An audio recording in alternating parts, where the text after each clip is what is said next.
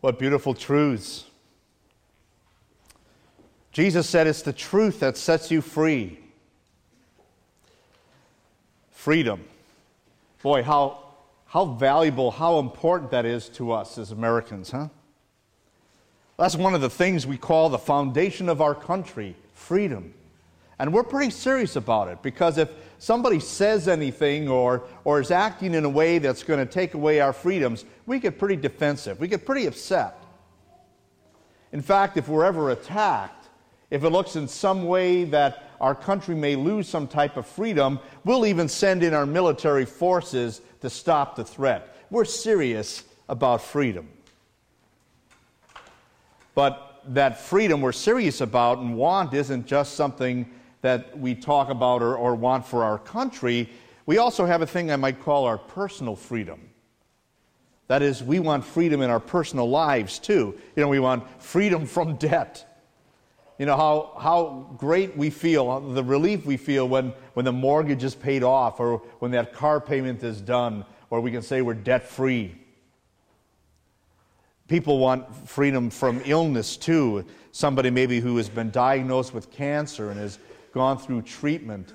Oh, the relief, the joy they feel when they find out it's gone and they can say, I'm cancer-free. Sometimes we want freedom from the troubles and the stress we experience in life. Some people might want freedom from certain relationships, from certain responsibilities. We want freedom. It becomes a very personal thing. Well, that freedom is so personal and can run even deeper than those things that I mentioned. We want to do some soul searching today in preparation for Holy Week and Easter, and to see the kind of freedom that God offers us for our soul, a freedom that we have in Christ Himself. So serious and so strong is the Apostle Paul in wanting Christians to know that freedom. He makes this bold statement in one of his letters found in the Bible, in which he was addressing that topic. To the Galatian Christians, he wrote this: "It is for freedom that Christ has set us free. Stand firm then, and do not let yourselves be burdened again by a yoke of slavery."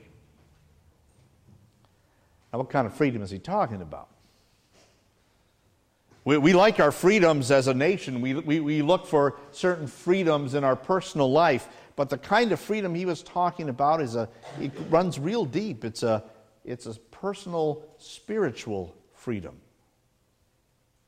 That's what he was writing about in this letter. And so let's take a look today at that message of freedom that God has for us.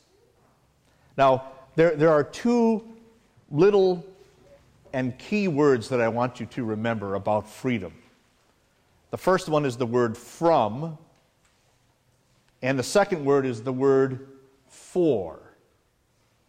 We have freedom from and freedom for. Let's take a look at the freedom from aspect. You can say it's a freedom from bondage. Now, the Scriptures use a variety of pictures to help us understand the kind of bondage that we are in.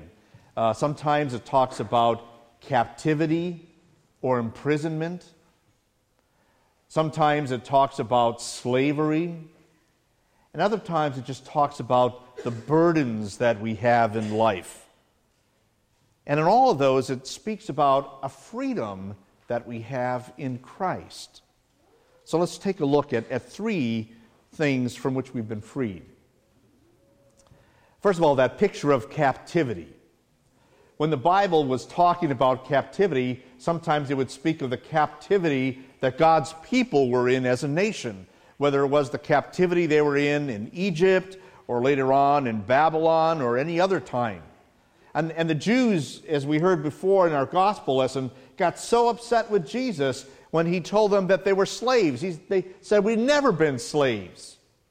And the truth is that they had been. They had been in captivity. Another way the Bible pictures that captivity is to use the word prison or imprisonment. It speaks of what happens when people are caught in unbelief.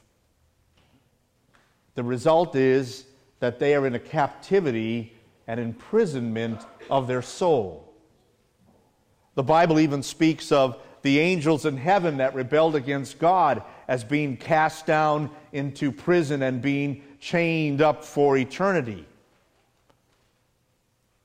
And we might say it sounds like a life sentence, but actually it's a death sentence.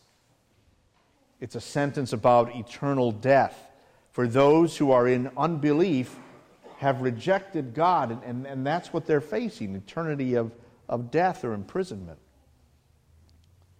Now, we might hear that and say, well, that not really is referring to me, is it? And my answer is yes and no. Yes, that imprisonment from unbelief does refer to us. The Apostle Paul wrote this. He said, "As for you, you were dead in your transgressions and sins in which you used to live, when you followed the ways of this world and of the ruler of the kingdom of the air," meaning the devil, "who the Spirit who is now at work in those who are disobedient." Paul is pointing out for us that there was a time in our existence when we did not have faith in God.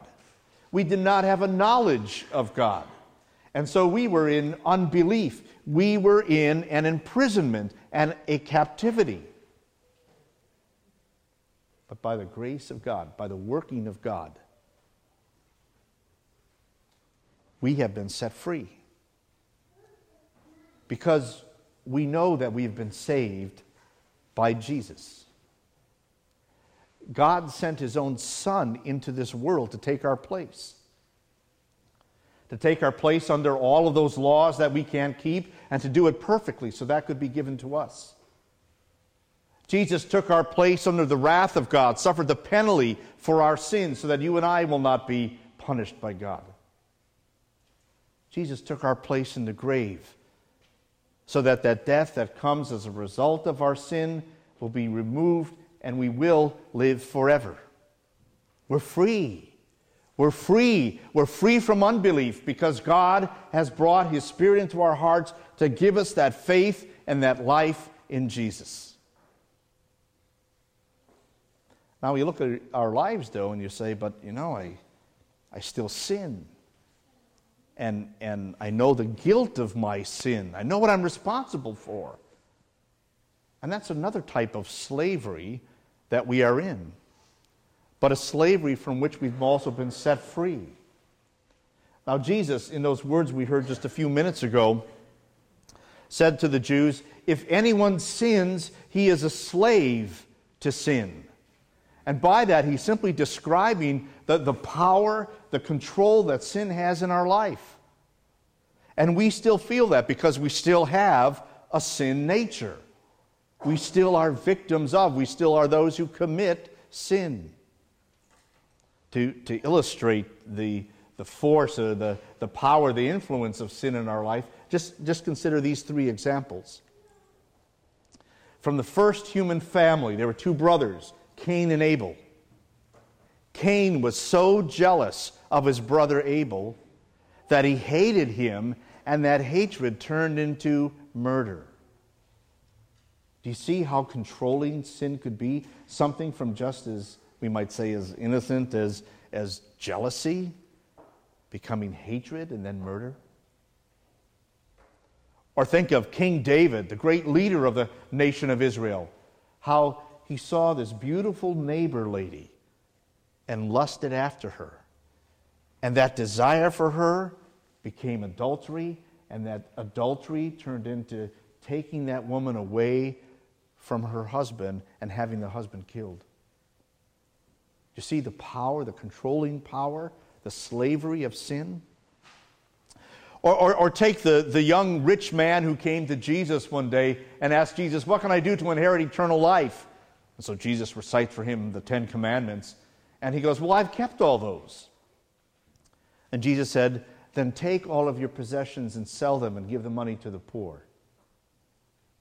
And that rich guy said, "I can't do that." And he walked away sad. It just showed the grip that greed had on his heart. Do you see how powerful sin can be in controlling us? We can look at our own lives and see it. But yet we can also say, I have been set free from sin. How can that be? Jesus said, if you know the truth sets you free. What was he talking about? The truth that God declares to us that our sins have been paid for, that bondage has been broken. The Apostle Paul earlier in this letter explained it. He said, Christ has redeemed us from the curse of the law by becoming a curse for us. For it is written, cursed is everyone who is hung on a pole. Jesus took that curse of our sin away from us as he became the curse in our place. And so we are free. That's why God says we are now innocent. He declares us innocent. He justifies us from our sins. Is that a message for us to know? Absolutely. And yet, as we struggle with that slavery in our sin, we can also say this. Paul reminds us that as we have been set free from sin, we've now become slaves to righteousness. That is, now God has given us the power and the desire to live a righteous life. We are set free from sin, we can say no to sin, and we can live righteously for God.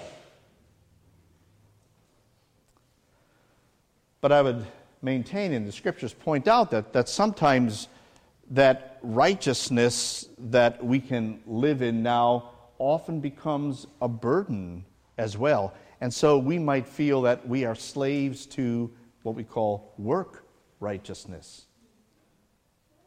That is, we might think that there's still more that I need to do to please God. We might put it like this: faith plus something. We might think that there's something more I need to do to show God I'm worthy of His forgiveness. There might be something that I think that I need to do or some way I need to live that shows God I should get blessing. You see, we think that we have to prove ourselves to God. And that's just human nature, right? Because we say, if you want something, then you got to work to get it. But it's not that way with God's forgiveness or salvation. It's free to all, simply through faith in Jesus Christ. And so if there are certain blessings, certain things we need in life, we don't have to think, well, maybe if I straighten up my life, God will give it to me. Or maybe if I want to be rid of certain things in my life, maybe if I just get right with God, it'll happen. God doesn't love us on the basis of what we do. He loves us on the basis of His grace and what Christ has done for us. And that's how God wants us to live our life now, simply as one that's full of grace and joy. Paul writes, we too have put our faith in Christ Jesus that we may be justified by faith in Christ and not by the works of the law, because by the works of the law no one will be justified. It's our faith that gives us, that brings us that grace of God and fills us with the joy and the confidence we need. Do you trust in Jesus alone? Do you have full confidence in what He has done for you? That's the freedom God wants you to have, to know, and to live. A freedom that's not just from, but a freedom that's also for something. A freedom that now allows us to serve God without guilt, but with joy.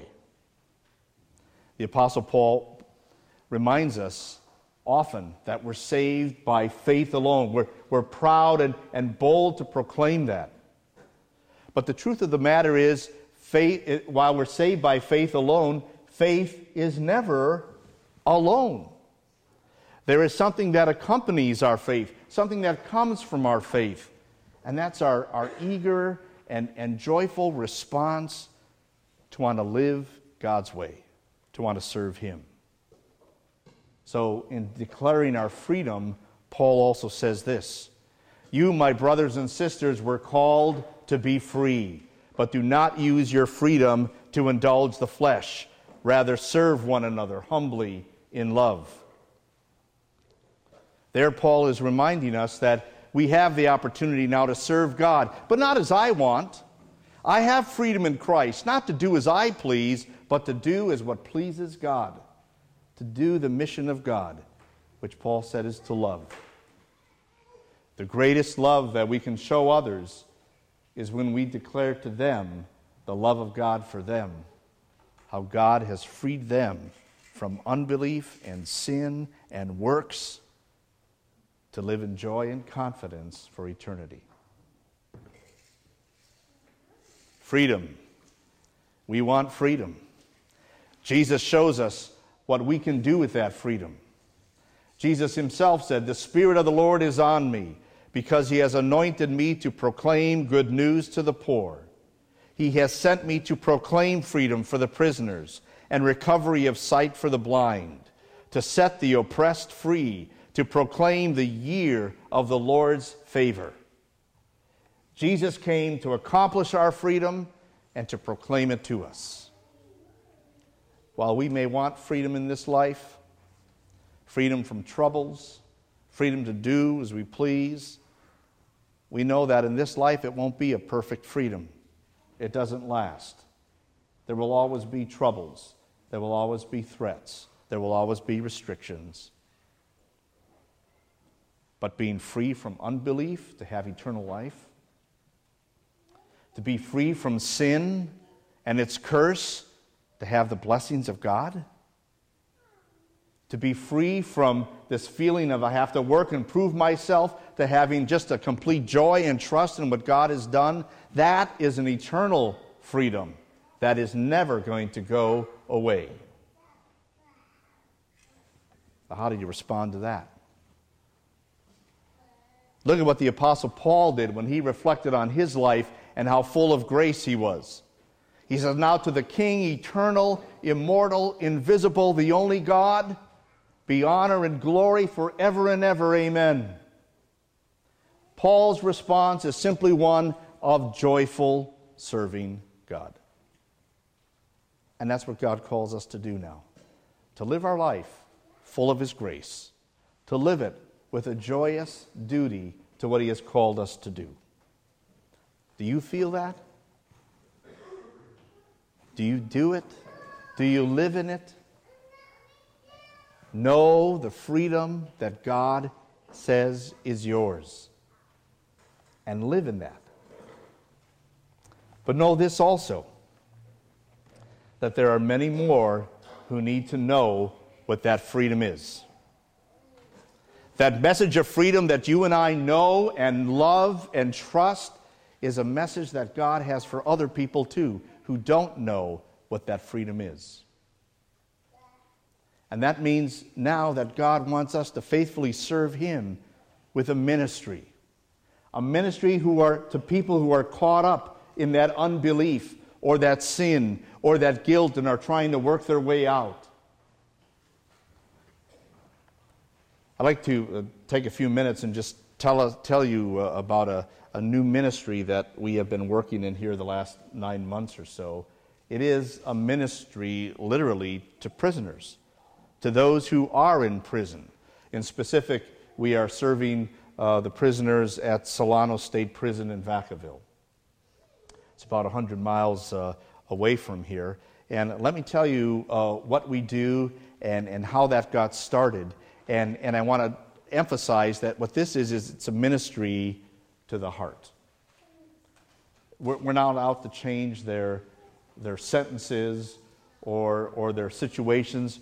We're out to bring them a message of freedom for their heart. It started about a year ago when I got a telephone call from one of the inmates in the prison. He had contacted our church once before and now wanted to talk to a pastor again. He wanted some counsel. And so we accepted the collect call, and I talked to him, and he would call me a few more times after that, and I finally said, "Fred, you know what? I really need to come up and meet you." And so I now have been working to meet him and other inmates up there. I can only see them on weekends, and for me that just means Saturday.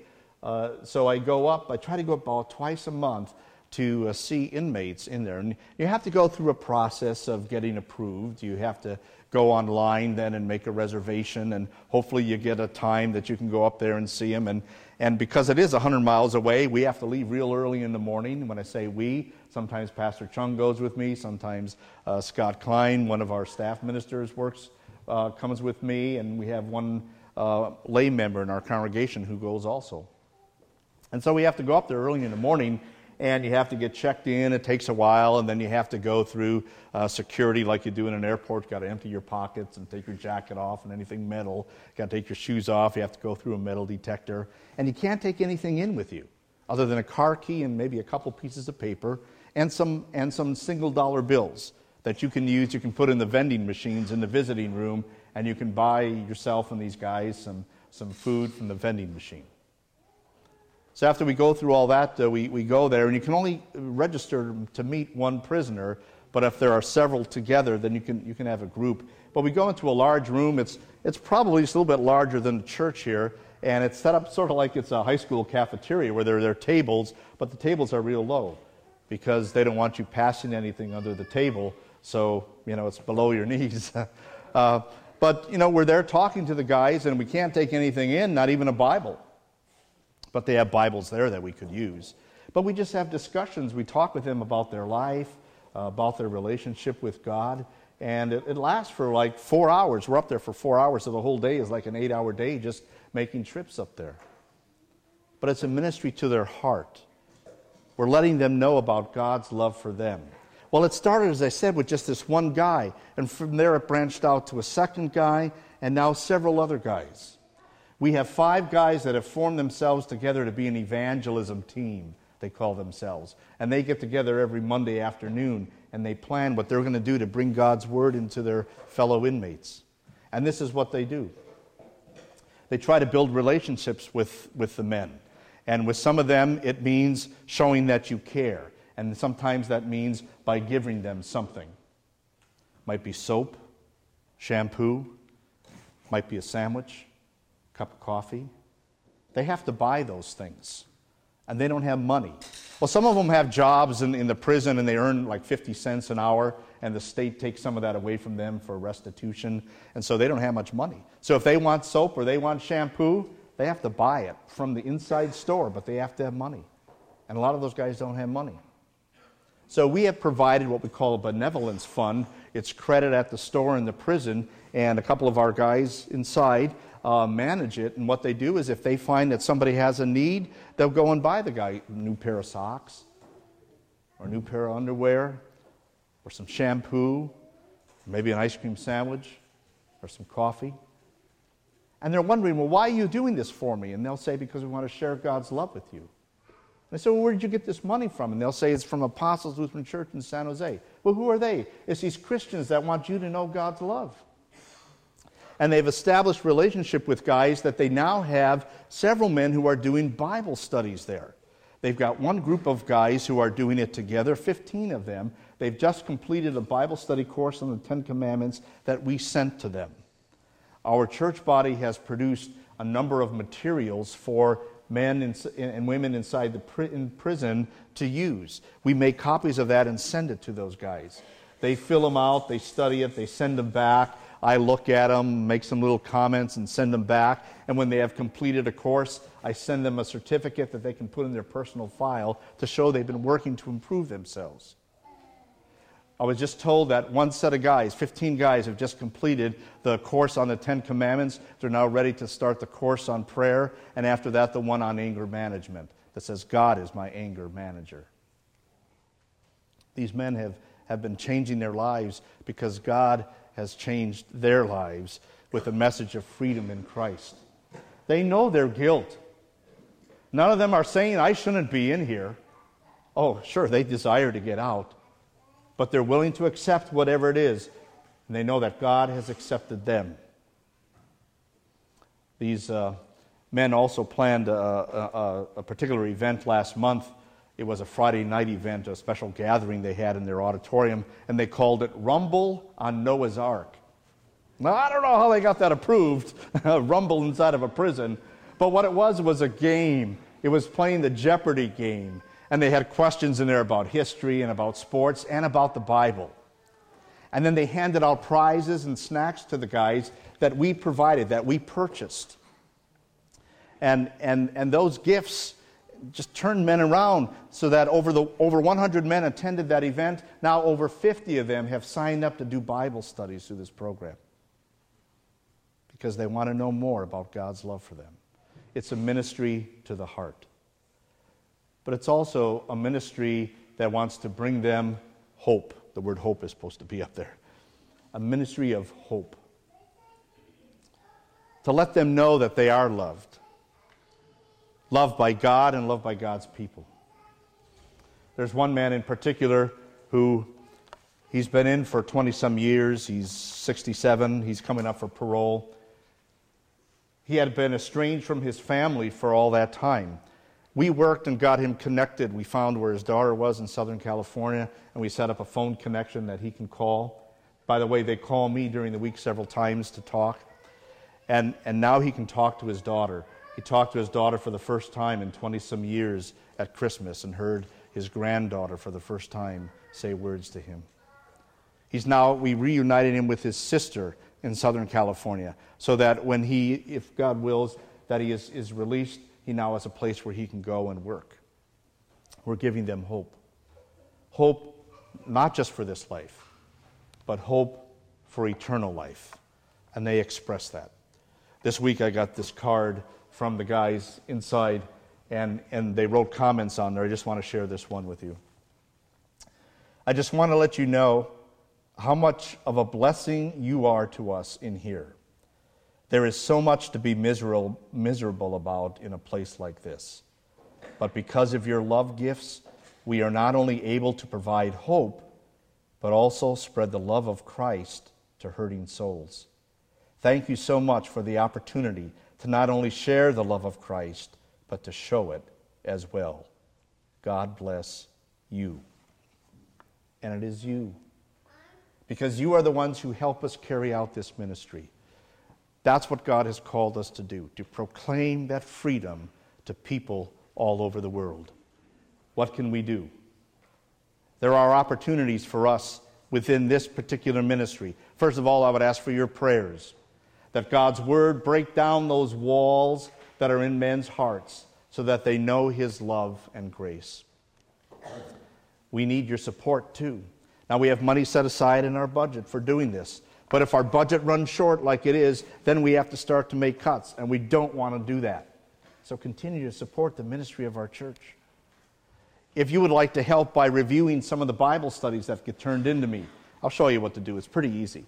That would take a pile of papers off of my desk so that I can return them back, the certificates, to those men. And finally, if you're interested in going up with us to visit those men, it's really safe. Somebody asked me, aren't you scared? I said, not at all. It's the safest place in the world. The only weapons are with the guards. Okay? And those prisoners that we go to see, they're in level 2, which means you can have contact with them. They're safe. And they're not going to do anything to jeopardize their situation. It's safer than going to the shopping mall. But if you're interested in going, you can speak with me and we'll train you and take you with us. One of our members is already doing that. But above all, let's recognize this, that God has given us a mission, wherever it is. If it's behind the walls, if it's in our homes or in our community, God has given us a mission to proclaim very clearly, we're free in Christ. Live in joy. Amen.